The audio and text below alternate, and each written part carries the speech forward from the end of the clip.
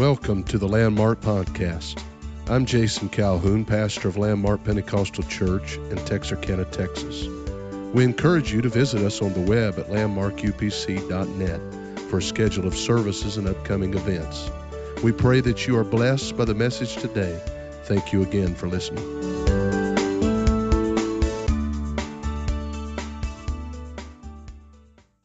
I want the Lord to help us in this house. I'll announce my subject here in just a little while, but I'm not saying this because I'm an outstanding preacher, but the message that I feel on my heart tonight might well be the most important message you'll ever hear me preach, or subject that you'd ever hear me preach on.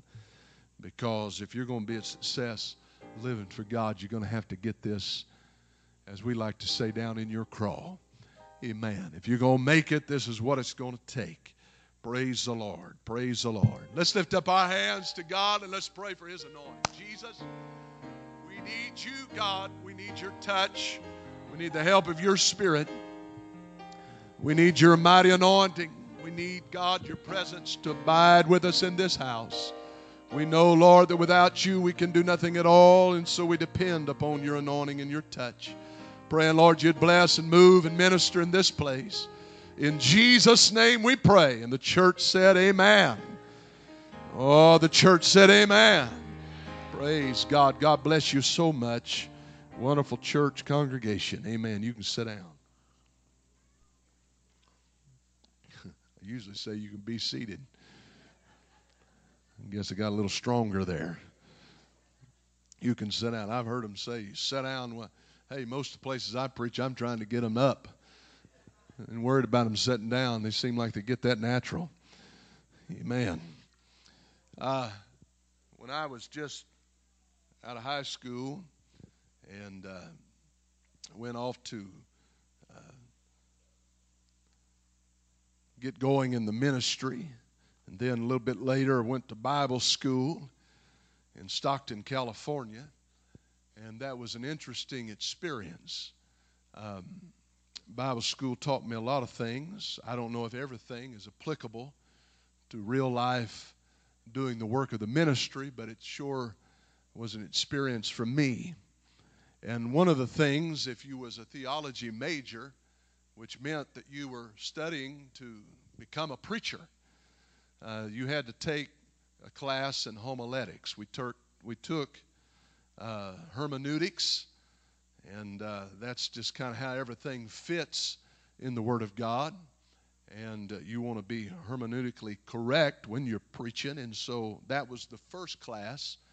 And then after that, if you were able to make the grade there, and the next class that you was to take is homiletics, which had to do with the delivery of the Word of God.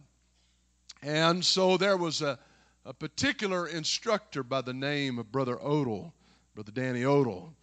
And he was originally, I think, from the state of Illinois, but he'd moved to California and was teaching there. And he was a very stern individual and could be a very intimidating type person to be around, and especially for us that were taking his classes.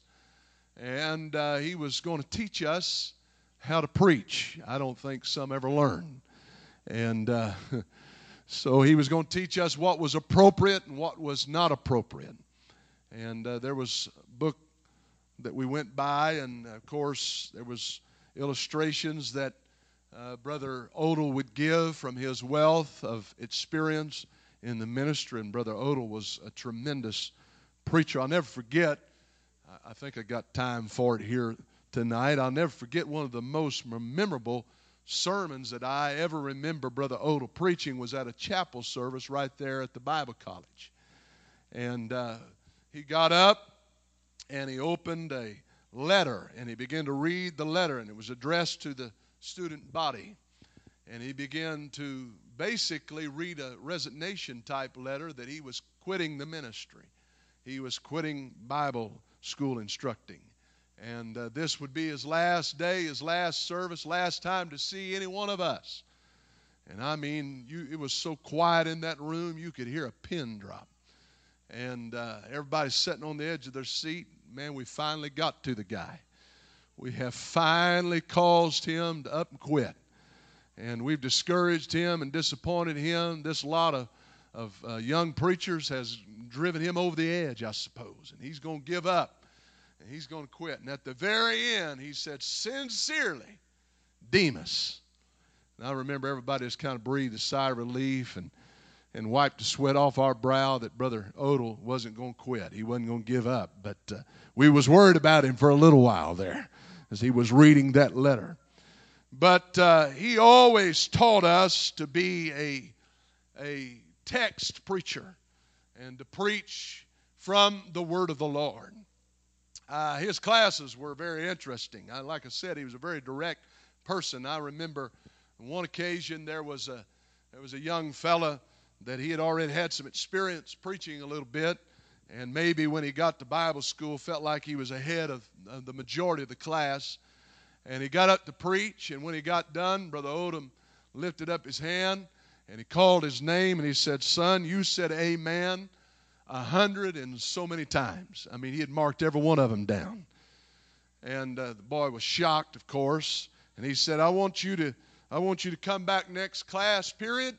And he said, I want you to preach that same sermon, and I don't want to hear amen. And so the boy went home. He was a married student, and he told his wife, I'm quitting the ministry. I'm done. I'm kind of doubting whether I was called to preach in the first place. And he was really discouraged about it. And so the wife went to church there, and so she got a time to speak with Brother Odell, and she explained to him what the situation was and what her husband had said and how discouraged this boy was. And so got back to the class, and he said, I'll tell you what, I know you said you was going to quit, but you're going to preach one more time before you quit. And he said, it's going to be today. He said, get up there and preach that same message. And he preached the message, and Brother Odom, at the end of the sermon, got up there. And it's a difficult thing to preach before your peers. It's a difficult thing to preach in a sterile classroom where there's not a whole lot of anointing and there's sure not enough support and amens and all of that. It's hard to get the Spirit moving, but that's what we had to do. And so when he got done and was through and closed out, Brother Odom walked up to him and said, son, I want you to bend over. He was a little shocked at that. And he bent over right there in front of the class, and he kicked him in the seat of the britches. And he said, I don't want you to ever say that you're going to quit the ministry. I don't want you to ever say that you're not called of God. That was a fantastic message from the Lord. And you're called to preach, and you just got to keep it up. And the more you preach, the more you're going to be familiar with it, and you're going to feel comfortable with it, and the more the Lord is going to use you. But he was very emphatic, teaching us that you needed to find a verse in the Bible to center your thoughts around, or a passage, and be a text or a Bible preacher. Don't use other things to start out from, but make everything biblically based. So I hope tonight that Brother Odom, or Brother Odell rather, is not listening to this sermon or doesn't ever hear this particular sermon. I don't suppose he ever will, but I'm going to go against and I'm going to break that rule, because there's not one verse in the Bible that really goes exactly with what I'm preaching tonight. Solomon was the wisest, by certification, was the wisest man to ever live outside of Jesus Christ. And here in this particular passage, most of us know that Solomon wrote the Proverbs, and I suppose that's the most popular book that he has written. But he also wrote this book of Ecclesiastes, which means the preacher. And he is writing here, and he's covering a very broad subject. And he's talking about the time and the purpose for just about everything. He talks about a time to be born, a time to die. And those are two dates that everybody has to meet. And then he talks about planting and plucking up that which is planted. He talks about killing, and he talks about healing. He talks about gathering, and he talks about scattering. He talks about tearing down, and he talks about building up. And he covers just about every purpose that you can think of in this particular passage of Scripture. But never in all of this reading here does he ever cover a time to quit or a time to give up. So I don't guess there's really a verse in the Bible that gives us permission or a time to ever quit.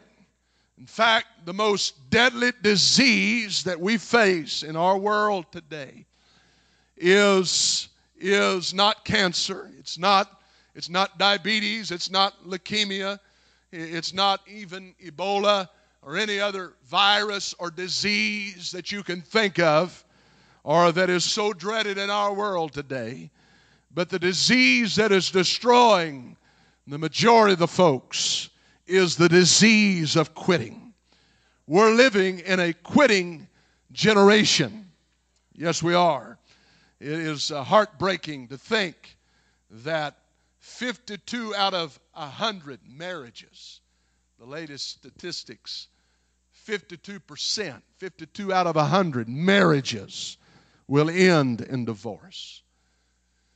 This is a challenge for us today, and I don't know that it's altogether. I don't know that it's altogether this next statistic. I don't know if it's altogether people's fault, but it's just the way life is nowadays. But it is a challenge, and I think a symptom of the way that we view society and the way that we view life, and that is that a young couple could look at making 14 career or job changes in their lifetime. Amen.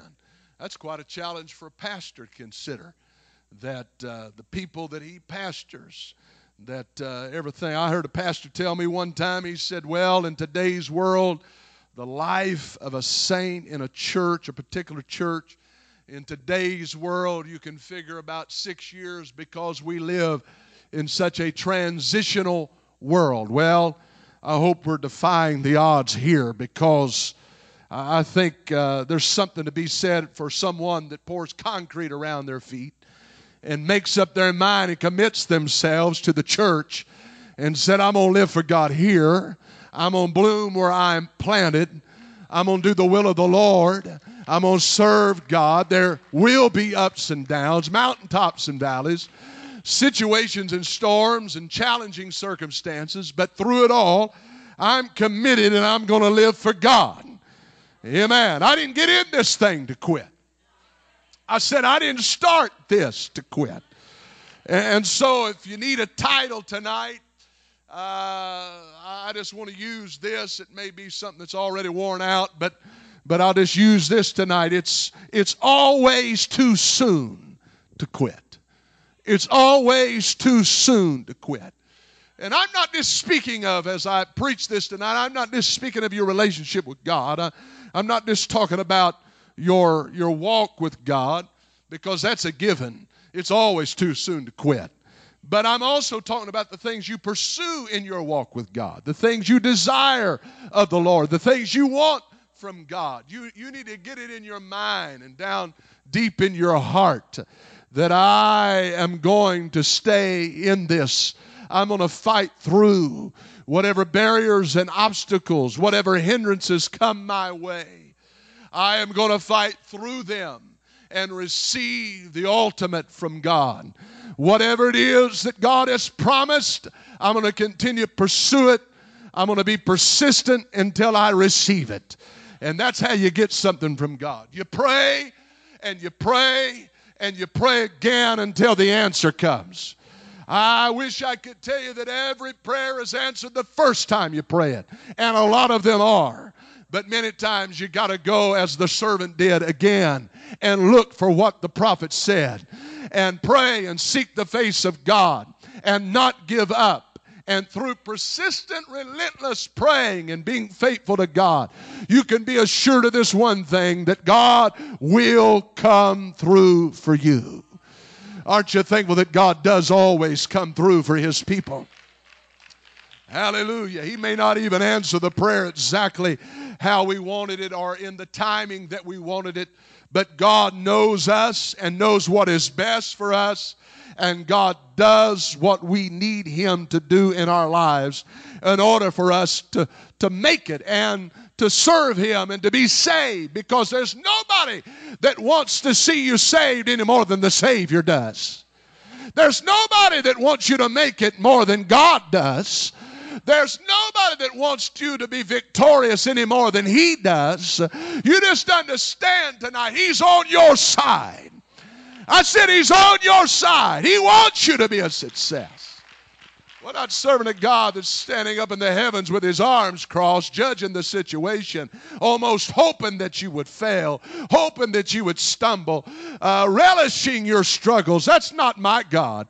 That's not the one that I'm serving, but the God that I'm serving is interested in you being the best that you can be, in being blessed and serving Him and being totally fulfilled in your relationship with God. Amen. All the joy you need, God has it. All the fulfillment that you need and completeness you need, God has it. And He wants to give it to you. Amen. But a lot of times, like that song we sang tonight, we got to empty ourselves out of a whole lot of this world before we can be filled with the things of God. Hallelujah. I said we got to empty ourselves out of a whole lot of other stuff that doesn't matter and that gets in the way sometimes and can sometimes be a deterrent in our relationship with God in order for us to receive what we need from the Lord. Can you say praise God? Hallelujah. And so there's many illustrations in the Scripture of people that God admonished them, or in the life of Jesus, He gave us examples in His ministry where there were those that were giving up, they were quitting, they were throwing in the towel, and He encouraged them just to go a little further. In Luke chapter 5, there is those disciples that had been fishing, and they had not been so successful. These were men that were experienced at this trade. These were men that were quite familiar with the waters that they were fishing in. These were men that probably knew where to go when all else fails and at least be able to harvest a few fish. But the Bible said this particular night, it wasn't for the lack of trying. It wasn't for the lack of their endeavor and putting their all into it. But the Scripture says that they had toiled all night. You know, a lot of times we can ridicule people for not trying, and we can say, well, you just didn't try hard enough or long enough and didn't give yourself to it. But these men had applied themselves. They had given their all, and they had toiled all night. Now, you understand this was physically exhausting work that they were involved in. These were nets that they were casting out and letting down and then gathering up again. And I've watched men on deep sea fishing trips lower nets, and I've watched men in shrimp boats watch them as they lower nets. And you know, it would be nice if the only thing you picked up from the bottom of the sea was exactly what you was fishing for. But a lot of times you got a lot of things that you don't want that gets in the nets.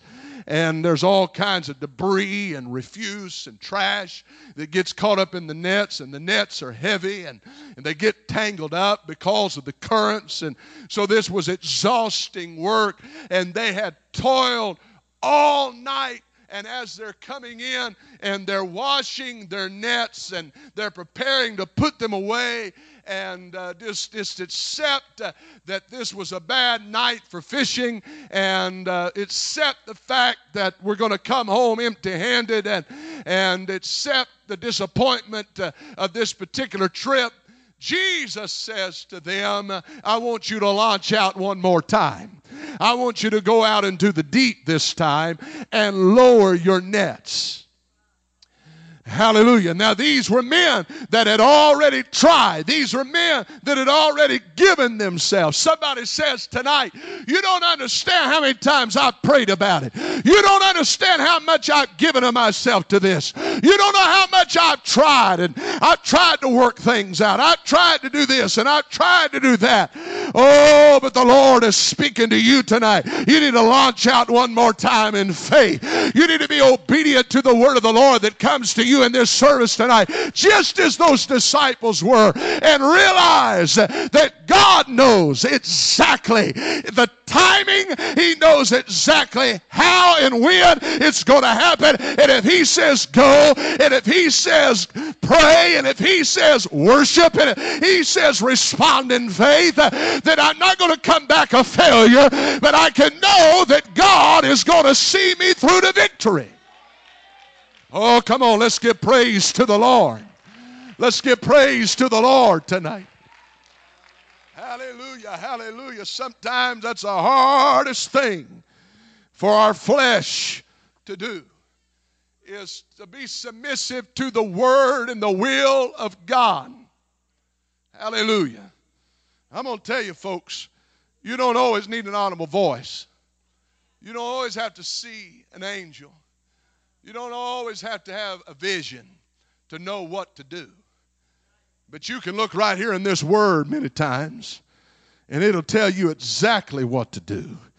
And the way I see it here tonight, it's telling us that we never have permission, according to the word of God, to quit or to give up. In fact, just the contrary. But the scripture says if a man puts his hand to the plow and looks back, he's not fit for the kingdom of God. Hallelujah. Once you start on this journey, you need to commit yourself to it. Highs, lows, difficult times, troubles, trials, whatever it is, I'm committed. I'm giving myself to it. I'm not backing off of it. I know God called me. I know God has placed me and planted me in the church. And so I'm just going to continue on. I'm just going to keep on walking with Him. I'm going to keep on praying and believing. I'm going to keep on toiling if necessary. I remember Brother Holmes telling a story to me about an evangelist that came by his local church many years ago. And for about 2-3 weeks, he was telling about all these big stories. I mean, it was astounding stories of miracles and things that was happening. He said, I mean, people at first, their faith was just lifted up. And he said it was unbelievable, some of the stories that he said that God had done. And he said, only problem was after about 2 or 3 weeks, he said, I noticed that none of them was happening here. None of them was taking place at our place, in our church. And I noticed after a while that people started kind of getting discouraged. And what's wrong with us? And what's happening? Why can't that happen here? And I suppose that he had a little doubt whether the evangelist wasn't fabricating some of these stories and making them a little bit bigger than they were supposed to be. And finally, he said the revival closed. He said in the next service I got up and he said and he preached from that text that I just referred to in the Gospel of Luke about toiling all night. And he said, I just preached to that church. Go back and toil a little bit in the prayer room. Go back and worship and go back to being faithful and go back to being consistent, committing yourself to God and giving of yourself to the things of the Lord. And see if the Lord will not come through for you. Oh, praise God. That's what it takes sometimes. That's what it takes sometimes. You say, you don't know how many times that I've asked the Lord to do this. You don't know how many times I've sought the face of the Lord to work for me in this situation. Well, I've come to encourage you tonight to go one more time, seek Him again, and see if the Lord will not come through for you. Oh, yeah. Praise God. There is never a reason to quit. Hallelujah. There's never excuse in the Word of God. Bible, there's various reasons why people do quit. And usually most of them, when you weigh it all out, when you consider it, it's never a good reason. It's never an acceptable reason. It's never Never does make sense in the end of it all to be lost over something that would be so small and so insignificant. But you know, the devil, he doesn't give up in every way that he possibly can. He wants to affect your walk with God. He wants to get in there and make an inroad, and he wants to make a mountain out of a molehill. He wants to make a big deal or a little deal a big deal. He wants to make a small situation an infectious situation that was spread into other areas of your life, and you just got to make up your mind, this is where it stops. I'm going to serve the Lord. I'm not living for God for anybody else. I'm living for God because I want to be saved. Scripture does tell us to work out our own salvation with fear and trembling. Hallelujah. One of my favorite passages in the Bible, book of Hebrews, says, lay aside every weight and the sin, singular, that does so easily beset you. A lot of times we think of somebody backsliding, somebody getting away from God. We think of, man, it must have been a lot of things. Or it must have been a lot of different factors involved. But usually you can narrow it down to about one thing that was the pivotal point in their life that caused them to lose out with God. That thing that they refused to lay aside. That thing that became a big deal to them. And it would be surprising, maybe even shocking to you, of how small and insignificant that would be. Amen. I preached a message here one time, called it, If You're Lost, I Can Tell You Why. Amen. A lot of people kind of looked at me like, you can tell me why I'm going to be lost? And most of the time, I believe I could. Because most of the time, people are lost over being offended. Amen. Everybody clear your throat and say amen. Because it's the truth. It's the truth. It's not some big discouragement that comes their way. It's not some big trial that the enemy, oh no, but it's usually being offended. And there's a lot of things we can get offended about. And the biggest thing that we have to guard is our attitude. Amen. Now, I can preach Sunday night or I can give this a Wednesday night Bible study. Whichever way you want to go is fine with me. Amen. Because I'm going to preach what the Lord has laid upon my heart tonight. Hallelujah. Hallelujah. But the thing we have to guard is our attitude. Our attitude. Our attitude has to be guarded. Why? Because it's connected, or it's almost synonymous with our spirit. And the Scripture said in the book of Proverbs again, it said, the spirit of a man sustaineth him. But a man that has an offended spirit, who can bear him? That's what the Bible says. That's what your Bible says. Amen. And so we have to be careful to guard our spirit against offense. And, you know, we can be petty sometimes as human beings.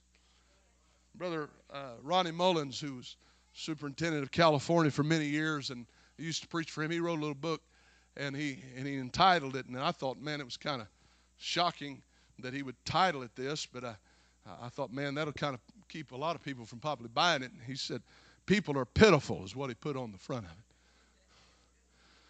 And I thought, yeah, and petty sometimes. The pettiness of things. Sometimes being so petty about little minute details and getting our feelings hurt and worrying about all of that when we should be worshiping and praising God. Well, I don't want to belabor the point here tonight, but I'm telling you, the devil, if you're looking for a reason to quit, he'll supply you with one.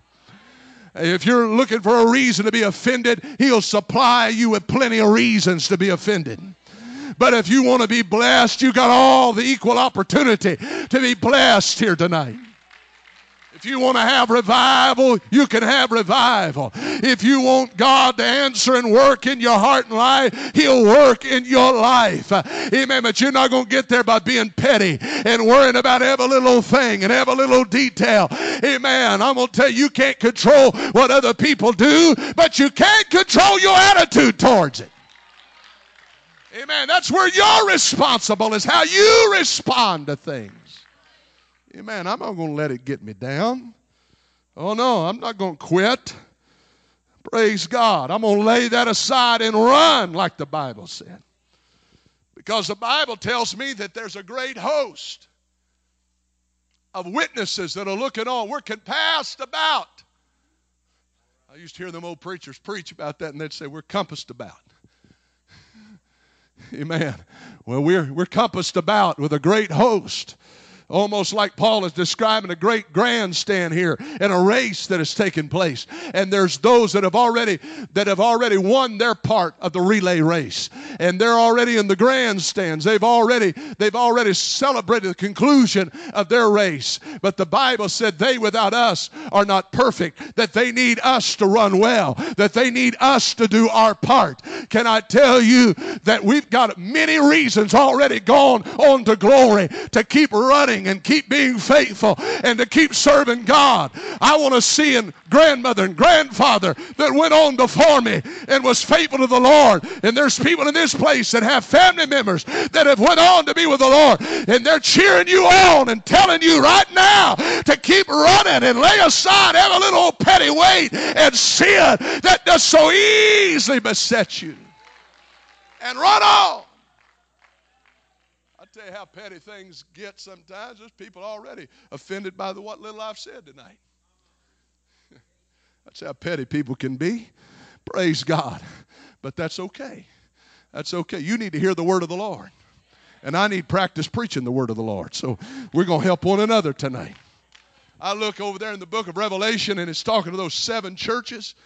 And I mean, just about every one of them outside of Philadelphia, he found something wrong or imperfect about it.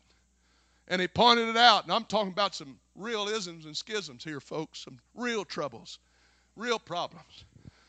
People say, well, we got to get all this perfect, and we got to get all this totally cleaned up before you can have revival. You got to have it squeaky clean. You got to have this exactly right.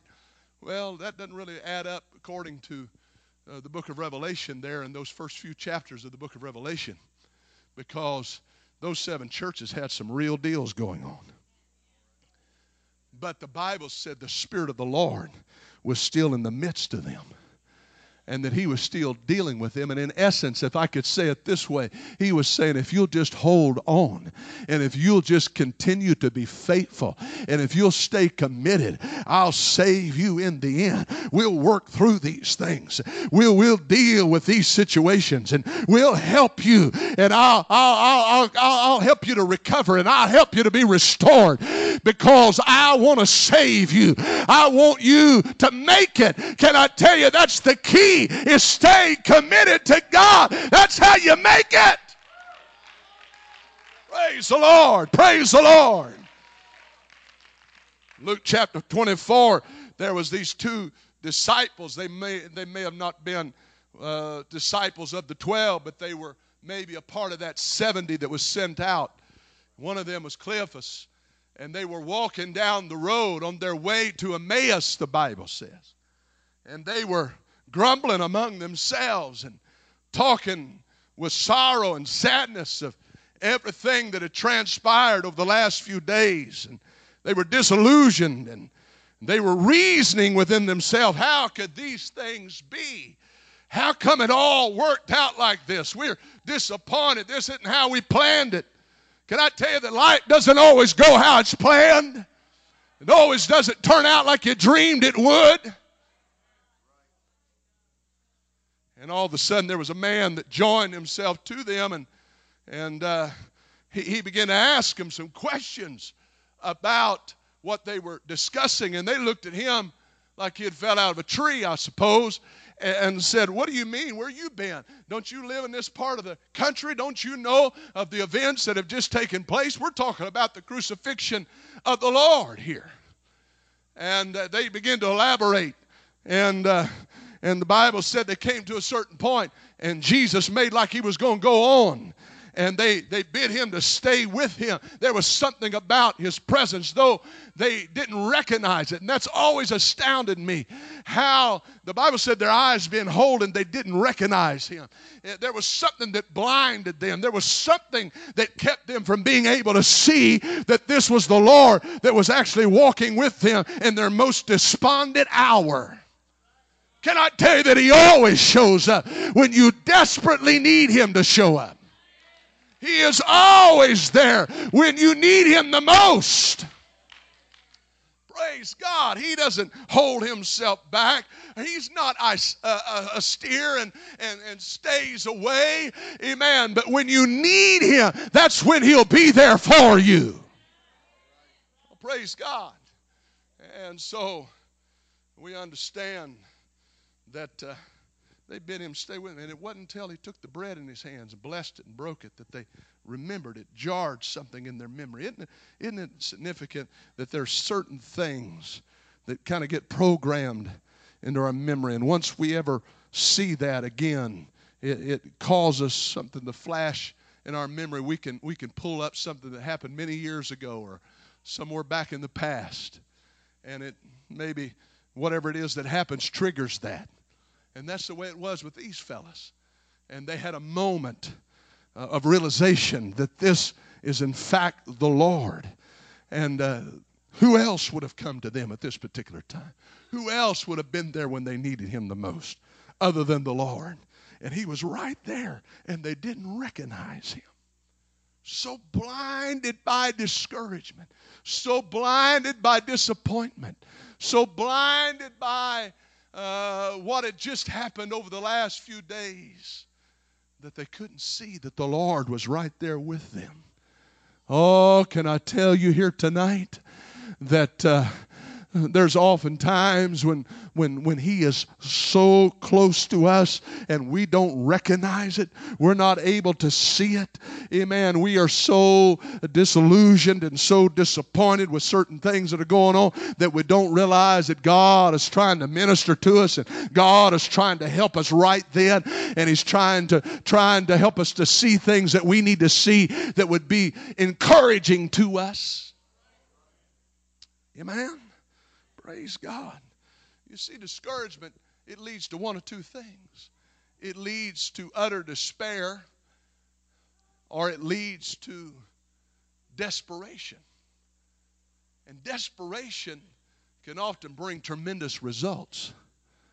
There is a dimension beyond discouragement, and that is either despair and falling deeper into that abyss of despair and never coming out of it. I've seen people and even made this observation when terrible circumstances and tragedy came to their life. I've made this statement: this would either draw them closer to God or this would be the breaking point. And how true that is. It seems like people either fall in the arms of God and trust Him, or they get so utterly confused and despair with life that they fall out and away from God and lose faith completely. Oh, can I preach to you right now? When that time of discouragement and disappointment when life comes, that's not time for you to fall into despair. It's a time for you to get desperate before God and say, God, I understand that if you are able to do anything, you're able to help me. If you're able to perform a miracle in anybody's life, you're able to perform it in my life. If you're able to work for anyone, you can work for me, God. Somebody throw up your hands right now and give praise and thanks to the Lord.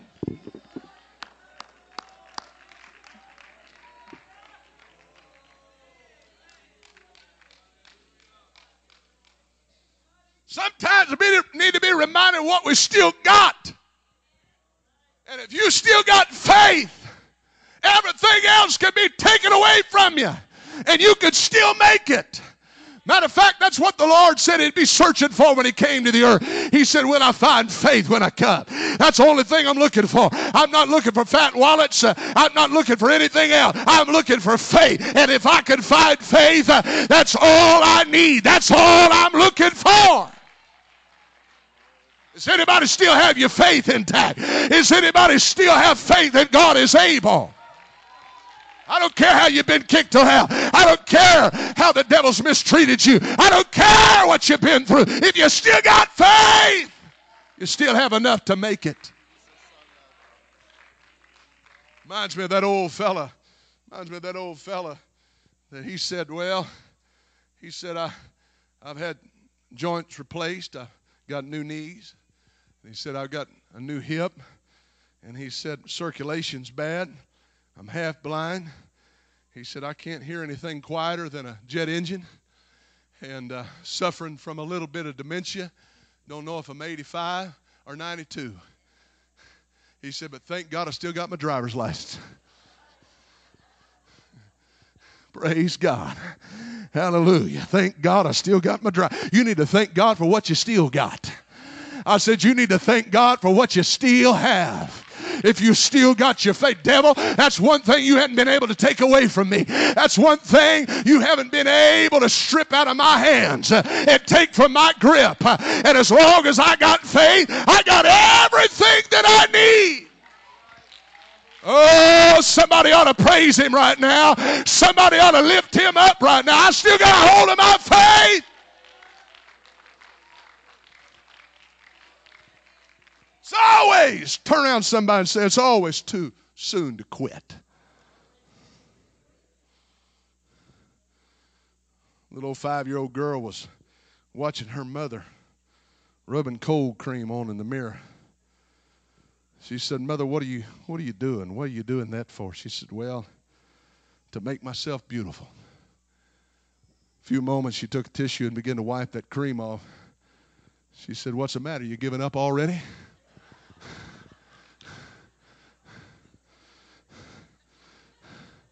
Too soon to quit. Too soon to give up. Can't throw in the towel just yet. Too many victories are yet to be won. Too much revival yet to be had. Too many prayers yet to be answered. Come on, I'm preaching to some parents in this place that are praying that God would fill your kids with the Holy Ghost. It's too soon to quit, church. I'm praying with somebody right here and preaching to somebody right here that you have a health situation in your body right now. I'm going to tell you, God's still a healer no matter what the devil's tried to tell you lately. No matter how despondent you become with what you've been struggling with in your physical body, God is still a healer. I come against that lying devil that tells you that he's not going to do it for you. Oh, somebody ought to just stand to their feet and stand on the faith of the Word of God and say, God, I'm going to believe you right now. I'm going to trust you right now again for this victory. Musicians come. The devil deals in hopelessness. He wants to get you in a hopeless state of mind. He wants you to, the Bible talks about the big three, faith, hope, and love. And sometimes we talk a lot about love and we talk a lot about faith, and I guess the lesser of the three that we talk about is hope because we don't understand it all that much. But hope is real. And if you don't have it, if you don't have any hope, then you're not going to be able to exercise your faith. Because everything begins with hope. That's where it starts. And then faith is activated. I heard Brother Smith quoting that scripture, hope maketh not ashamed. Amen. Hope, when you got hope, you're not afraid to ask. You're not afraid when you got hope to make your request known. You're not intimidated. Matter of fact, you come a little bit more boldly when you got hope. Hallelujah. I come to inspire somebody's hope here tonight. That God is exactly who He said He was. You see right there by that response, I can tell that the devil's tried to affect some people's hope in this room. But there ought to be a resounding response to the word of the Lord when I say that God is able, when I say that God can, when I say that God wants to do it for you. I got hope. Yes, I got hope. And I'm not afraid to ask God and believe God and trust the Lord. That's right. Praise God. And so I'm going to come against that spirit of hopelessness. I've always been taught you get what you preach. And I haven't been much for calling out devils and naming things and spirits and addressing them personally. I've left that up to the more mystical type folks. But let me just tell you this. I believe there is a spirit of hopelessness that is trying to grip a hold of this world. Fear that the devil's trying to use to strike in the hearts of people. That's what all this terrorism's about. He wants to put everybody under a rock. Make everybody fear. Make everybody live in dread. And I'm going to tell you, you think, well, it's happening over there and in Southern California and happening somewhere else across the world, but it's probably not. It's coming. But the real, true child of God doesn't have to live in fear, doesn't have to live in hopelessness, because we have a hope the Bible says is beyond this world. Amen. Amen. And we know that God is in control. And we know that God, amen, we're his child, and he's going to protect us and watch over us. And he's going to provide for us. Come on, do you believe that? Praise the Lord. Praise the Lord. And so I want to first of all identify where that hopelessness comes from. It didn't come from a group of Islamic terrorists. It comes from the devil. I said that spirit is of the Antichrist. It's of the devil. People that do those things, they're being influenced and they're demonic. I'm not telling you anything you don't know, but let's just identify it for what it is. It's of the devil. And that's who's influencing the minds, and that's who's influencing the actions of those kind of people, is the devil. Why does the devil deal in hopelessness? You think about it. Who's the most hopeless cause in all the world? Think about it. Who's the most hopeless? I know it's not an individual, but just for the sake of identifying, hopeless individual, a person that you can think of. It's the devil, right? Because his destiny and his fate has already been decided. There's no chance, there's no opportunity for changing his destiny. He's already doomed for hell. He's already doomed to be punished throughout eternity. And the Bible indicates to us that he wants to take as many as he can with him down into this feeling of hopelessness. Hell hath enlarged itself beyond measure. Why? Because it knows that it has but a short time. That's why everything is intensifying in this world. It's because the devil knows that Jesus is getting ready to come. I said Jesus is getting ready to come. But you know the difference between you and the devil? He's a hopeless cause. It's a hopeless situation.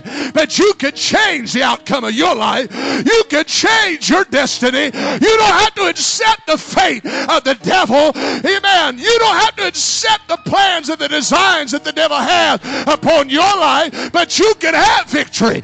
You can be victorious. You can conquer. You can be saved. You don't have to live a hopeless life. You can make it. Praise the Lord. Praise the Lord. So I got news for you, devil. You told me that it wasn't going to be, but I'm telling you it is. You told me that I couldn't have it, but I'm telling you I can. You told me I wouldn't be saved, but I'm telling you I will. Amen. I am not going to live in a feeling of hopelessness, but I am going to step out in faith and believe God. I'm going to realize and identify where that spirit comes from, and I curse that spirit of hopelessness. Woo!